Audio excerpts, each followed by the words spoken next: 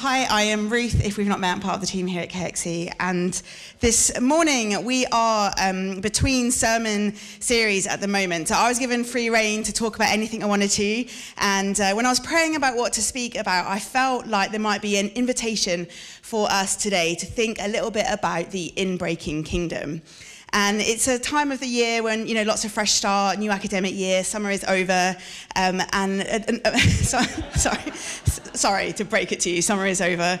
And it feels like a moment for us just to take stock, and I feel like there's something about the Inbreaking Kingdom and a call on us as individuals and as a church to explore this morning. And last week, Colin spoke beautifully about a call to rebuild an altar to the Lord in our lives, a kind of to be a people of prayer and faith as we seek revival, this sort of powerful and mighty move of God. And as I was reflecting on it, on the talk, I got thinking about the number of times that a revival in the world in history has been a spiritual revival has gone hand in hand with the church sort of waking up to issues of social justice and social action, and a move of outreach happens so often simultaneously to a move of the power of the Spirit. And I feel like that might be the invitation, maybe even a bit of a challenge from the Lord, to be a people who intercede for a transformational outpouring of the Holy Spirit,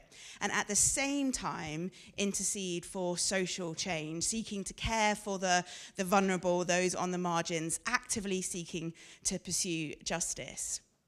There are a number of identifying features about KXC, phrases we repeat, kind of values that we hold important, and one of them will always be to make space for the work of the Spirit, to believe in the very real and tangible presence of God at work in our lives.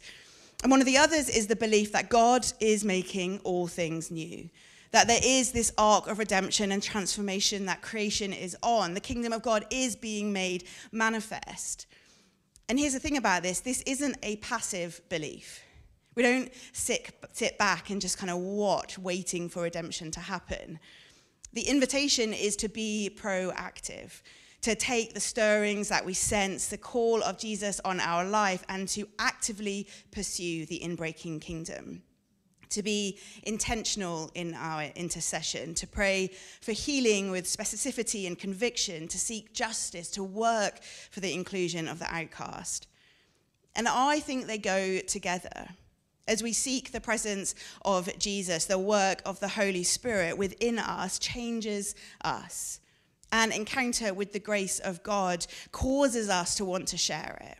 As we encounter Jesus as we experience the presence of the Holy Spirit in our lives, when there is revival, God moves in power. And I think we can't help but act in mercy and justice.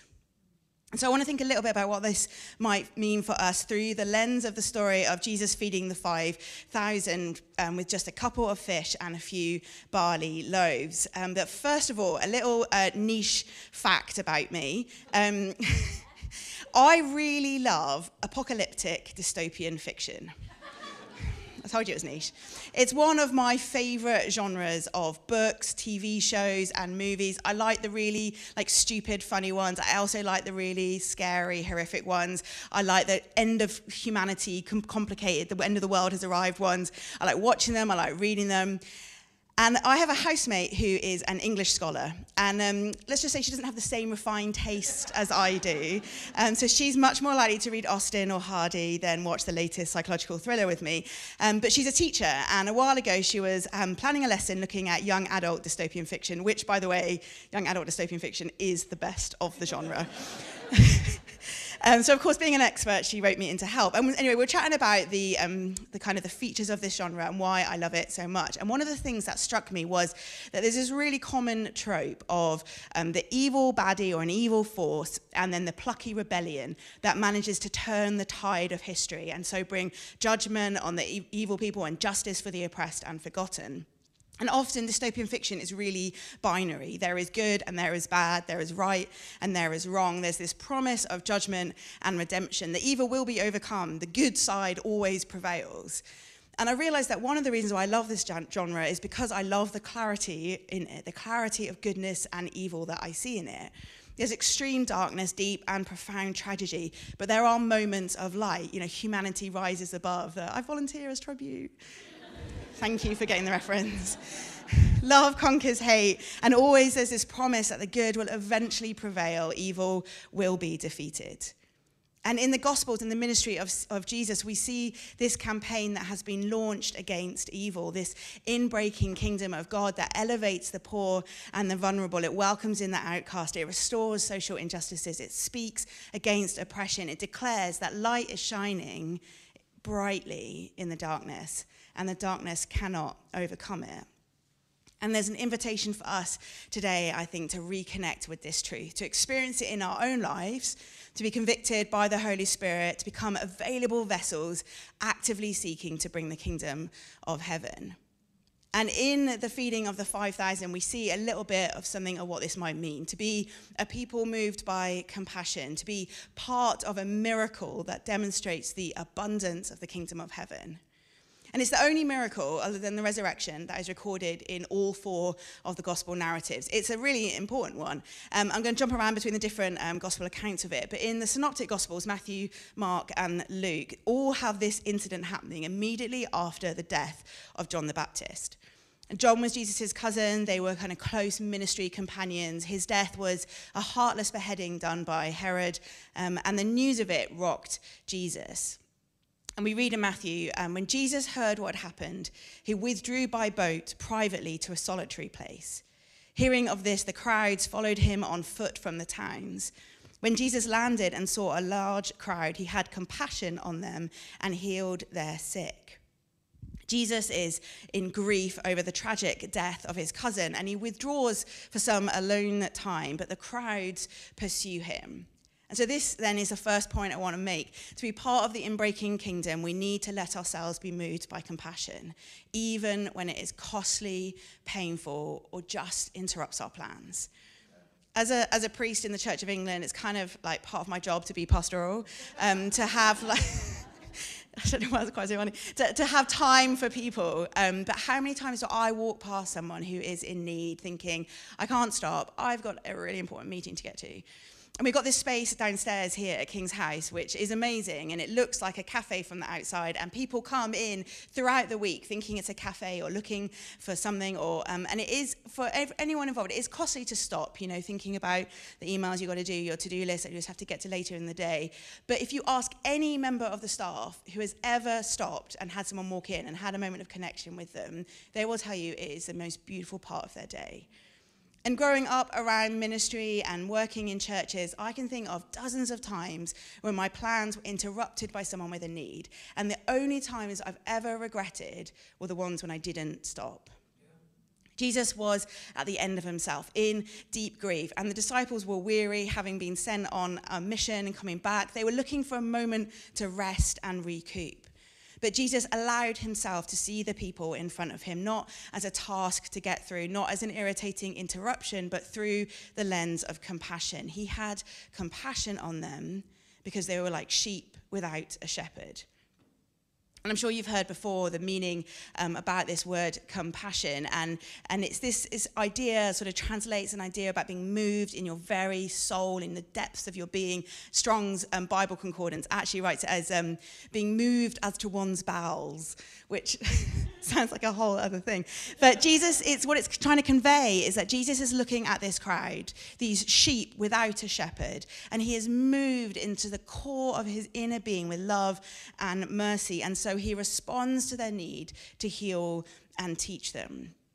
When I was working in my kind of first official job in church, I was in my early 20s, and I'd been asked to lead some prayers on the persecuted church, on Persecuted Church Sunday, and I took it really seriously. It was a topic I felt passionately about. I read up all the facts, I read stories and testimonies, I prayed, I fasted in the week before. I became deeply moved by this sense of people that were not just facts and figures, but my actual brothers and sisters in Christ, and thinking, what would I do if my brother or sister were in harm? And one day I was going to stand in heaven next to them. What would I say to them? I got really committed to this. Anyway, we get to Sunday morning. It's quite a big church. They have like 3 or 4 services and like 1,000 odd people. So I'm stood up there and I get kind of 2 lines into the prayer and I start crying. And I'm not like, it's not like a little tear, like I'm sobbing and I have prepared these beautifully crafted prayers and I can't get a word out. And I was so embarrassed. I was not at the time one to show any emotion, especially not on a stage in front of hundreds of people. I thought I'd let myself down, I'd let the vicar down, I'd let God down. I couldn't get my words out. And I realised, obviously, afterwards, talking about it and thinking about it, I realised I hadn't actually let anyone down. I might have felt a bit stupid for getting so upset, but what was really going on was that I was connecting with God's heart. I was connecting with his heart for his children that were facing fear and danger and in danger for their faith. And it was my kind of first experience of really feeling the emotional reality of compassion. And of course, it had to be on a freaking stage. But anyway. And ever since then, over the years, I found that it's not an unusual thing that if I'm praying for somebody in maybe prayer ministry, that I might feel myself moved to tears with compassion, to feel their pain deep in my soul. And as I've let that be okay, whether it's on the stage or praying for someone at prayer ministry or in private intercessions over people and situations, I've learned not just more about God's heart for the world, but more about God's heart for me. And I think our calling as a church is to be a community of mission, reaching out with the love of God, practically serving. But in order to do it, we need to feel it. We need to feel the agony of injustice, the pain of grief, the fear of living in poverty, the desperation of the broken. Henri Nouwen wrote, "Compassion asks us to go where it hurts, to enter into the places of pain, to share in brokenness, fear, confusion, and anguish. Compassion challenges us to cry out with those in misery, to mourn with those who are lonely, to weep with those in tears. Compassion requires us to be weak with the weak, vulnerable with the vulnerable, and powerless with the powerless.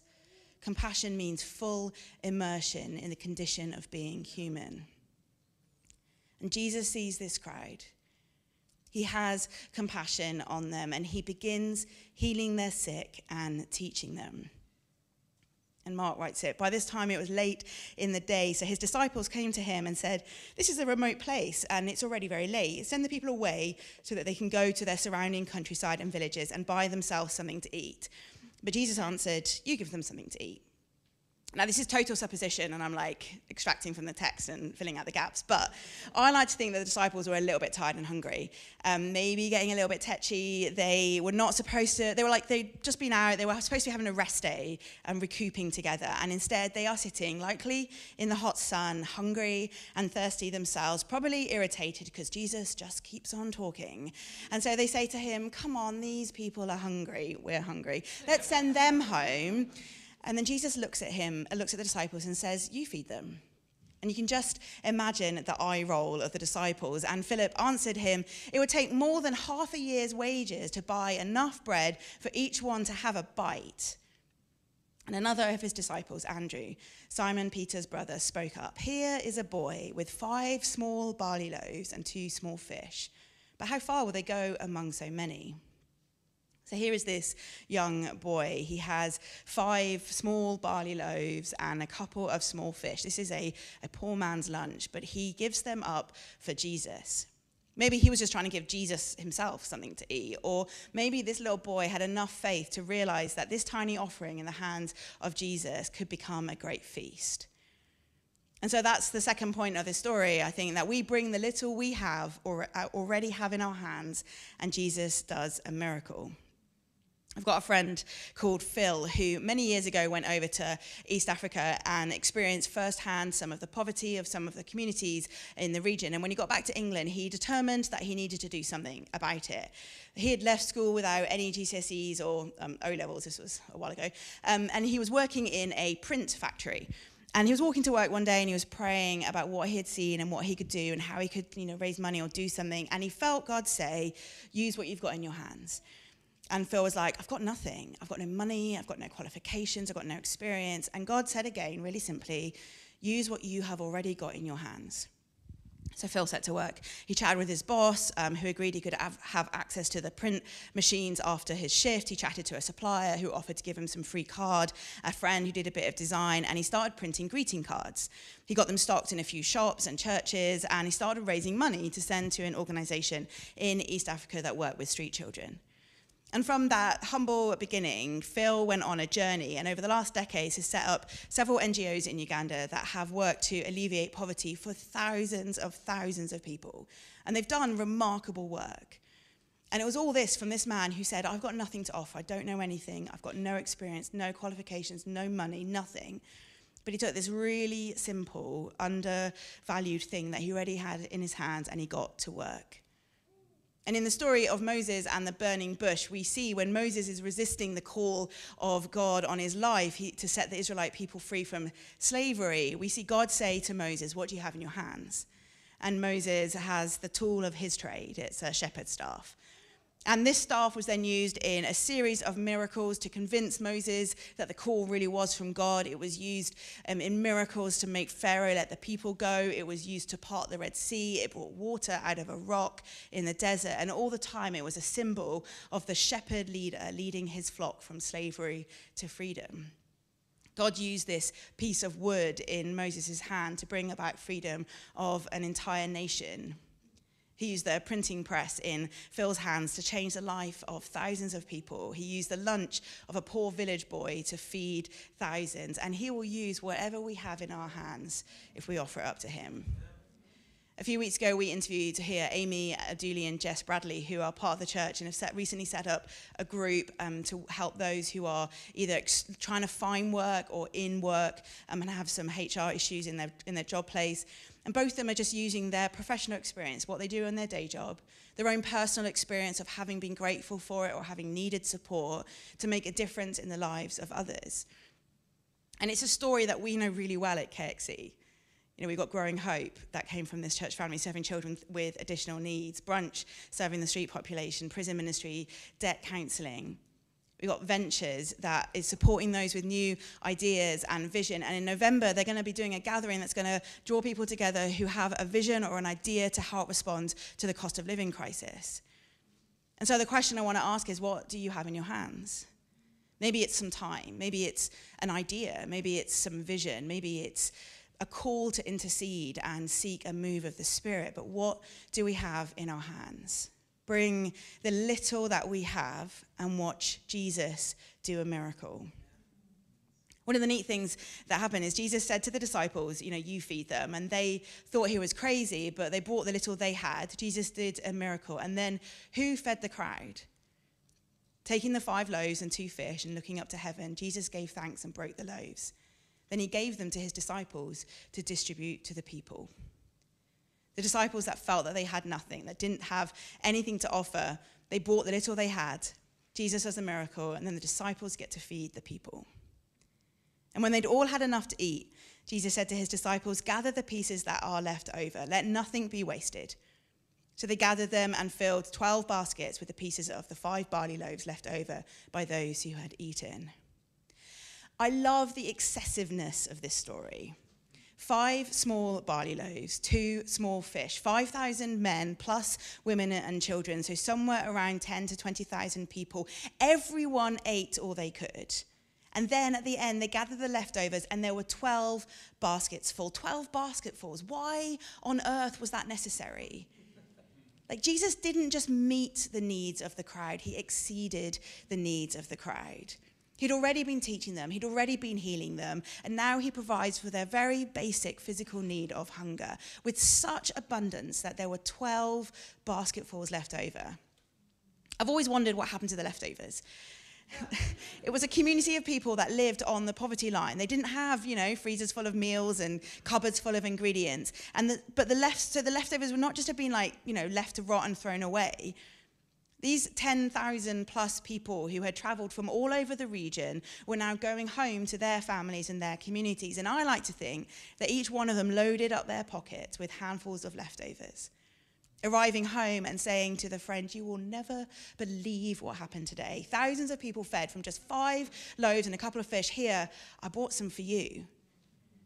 The needs of the crowd weren't just met, they were exceeded. Freely you've received, freely give. From the abundance that God has showered on us, healing, salvation, forgiveness, grace, love, mercy, we give to others. We bring others into the abundant life of the kingdom with no fear that we might somehow run out. You know, every time we pray the Lord's Prayer, we pray, your kingdom come on earth as it is in heaven. We are praying that the kingdom of God would break in. And it is a kingdom of justice and mercy, of healing and redemption, a kingdom of deep spiritual revival, and a kingdom of loving our neighbor as ourselves, of giving of ourselves for the lost and the lonely. As the miracle winds down, John writes, after the people saw the sign Jesus performed, they began to say, surely this is the prophet who is to come into the world. Jesus, knowing that they intended to come and make him king by force, withdrew again to a mountain by himself. And throughout the Gospels, we see this kind of clash between the expectation of the people for the type of king they wanted and the truth of the kingdom of heaven. The Jewish people were looking for a Messiah that would come charging in on a white horse and a big army and set Jerusalem free from the oppression of Rome. This was what they expected. But the kingdom of Jesus is a kingdom that feeds the hungry, not one with fancy horses and big swords.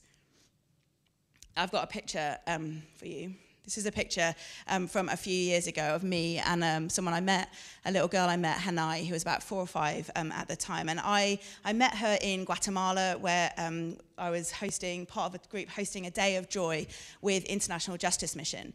And the aim of the day was to take children who were in the process of a prosecution case after having been sexually abused or trafficked and give them a day of lightness and joy.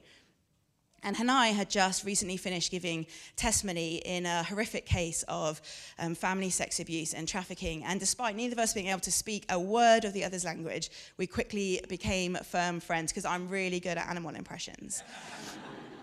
And as I swung Hanai around the zoo, I've got this moment, this image firmly fixed in my head. Her beautiful, beaming smile as she looked up at me and giggled and laughed. Because at the same time as I was laughing along with her, I was acutely aware of the deep darkness that she was walking through. And I found myself caught up and deeply moved by this juxtaposition, deep, heartbreaking darkness and the shining of innocent joy. And this is the kingdom of heaven. This is the good news that's broken in. You know, IJM also work on kind of big picture justice system transformation and human trafficking, slave labor, child sex abuse. And they've got stories of countries they've worked in where they've been able to see actual transformation of the entire justice system. And sometimes we will only see redemption the other side of glory. For some tragedies in our life and in our world, we will only see God's justice and redemption when Christ returns. But the promise of the inbreaking kingdom of God is that we see glimpses of it here and now. Amen. The incarnation of Jesus was this inauguration of a new kingdom. Through his death and resurrection, he conquered evil, victory over sin, death, and the devil. And what we live in now is the now and not yet of the kingdom, in anticipation and hope of the final victory of God. And we will see it. And in the meantime, we are invited to usher it in, whether it's through working to change the systems of a whole nation or swinging a little girl around a zoo. The promise is of joy in the midst of despair, redemption from the very pit of hell, freedom from captivity, innocence restored, and light shining in the darkness. And so I think the invitation for us today is to make space for the Holy Spirit to work in our lives, to convict us, to reveal to us the level of our own brokenness and the brokenness in the world around us, and then moved with compassion to act, even if it costs us something. To bring what little we have, whatever is already in our hands, to be bold, to take a risk, and then to let Jesus do the miracle. And then to get to see and be part of an abundant kingdom miracle as lives are changed and people are set free.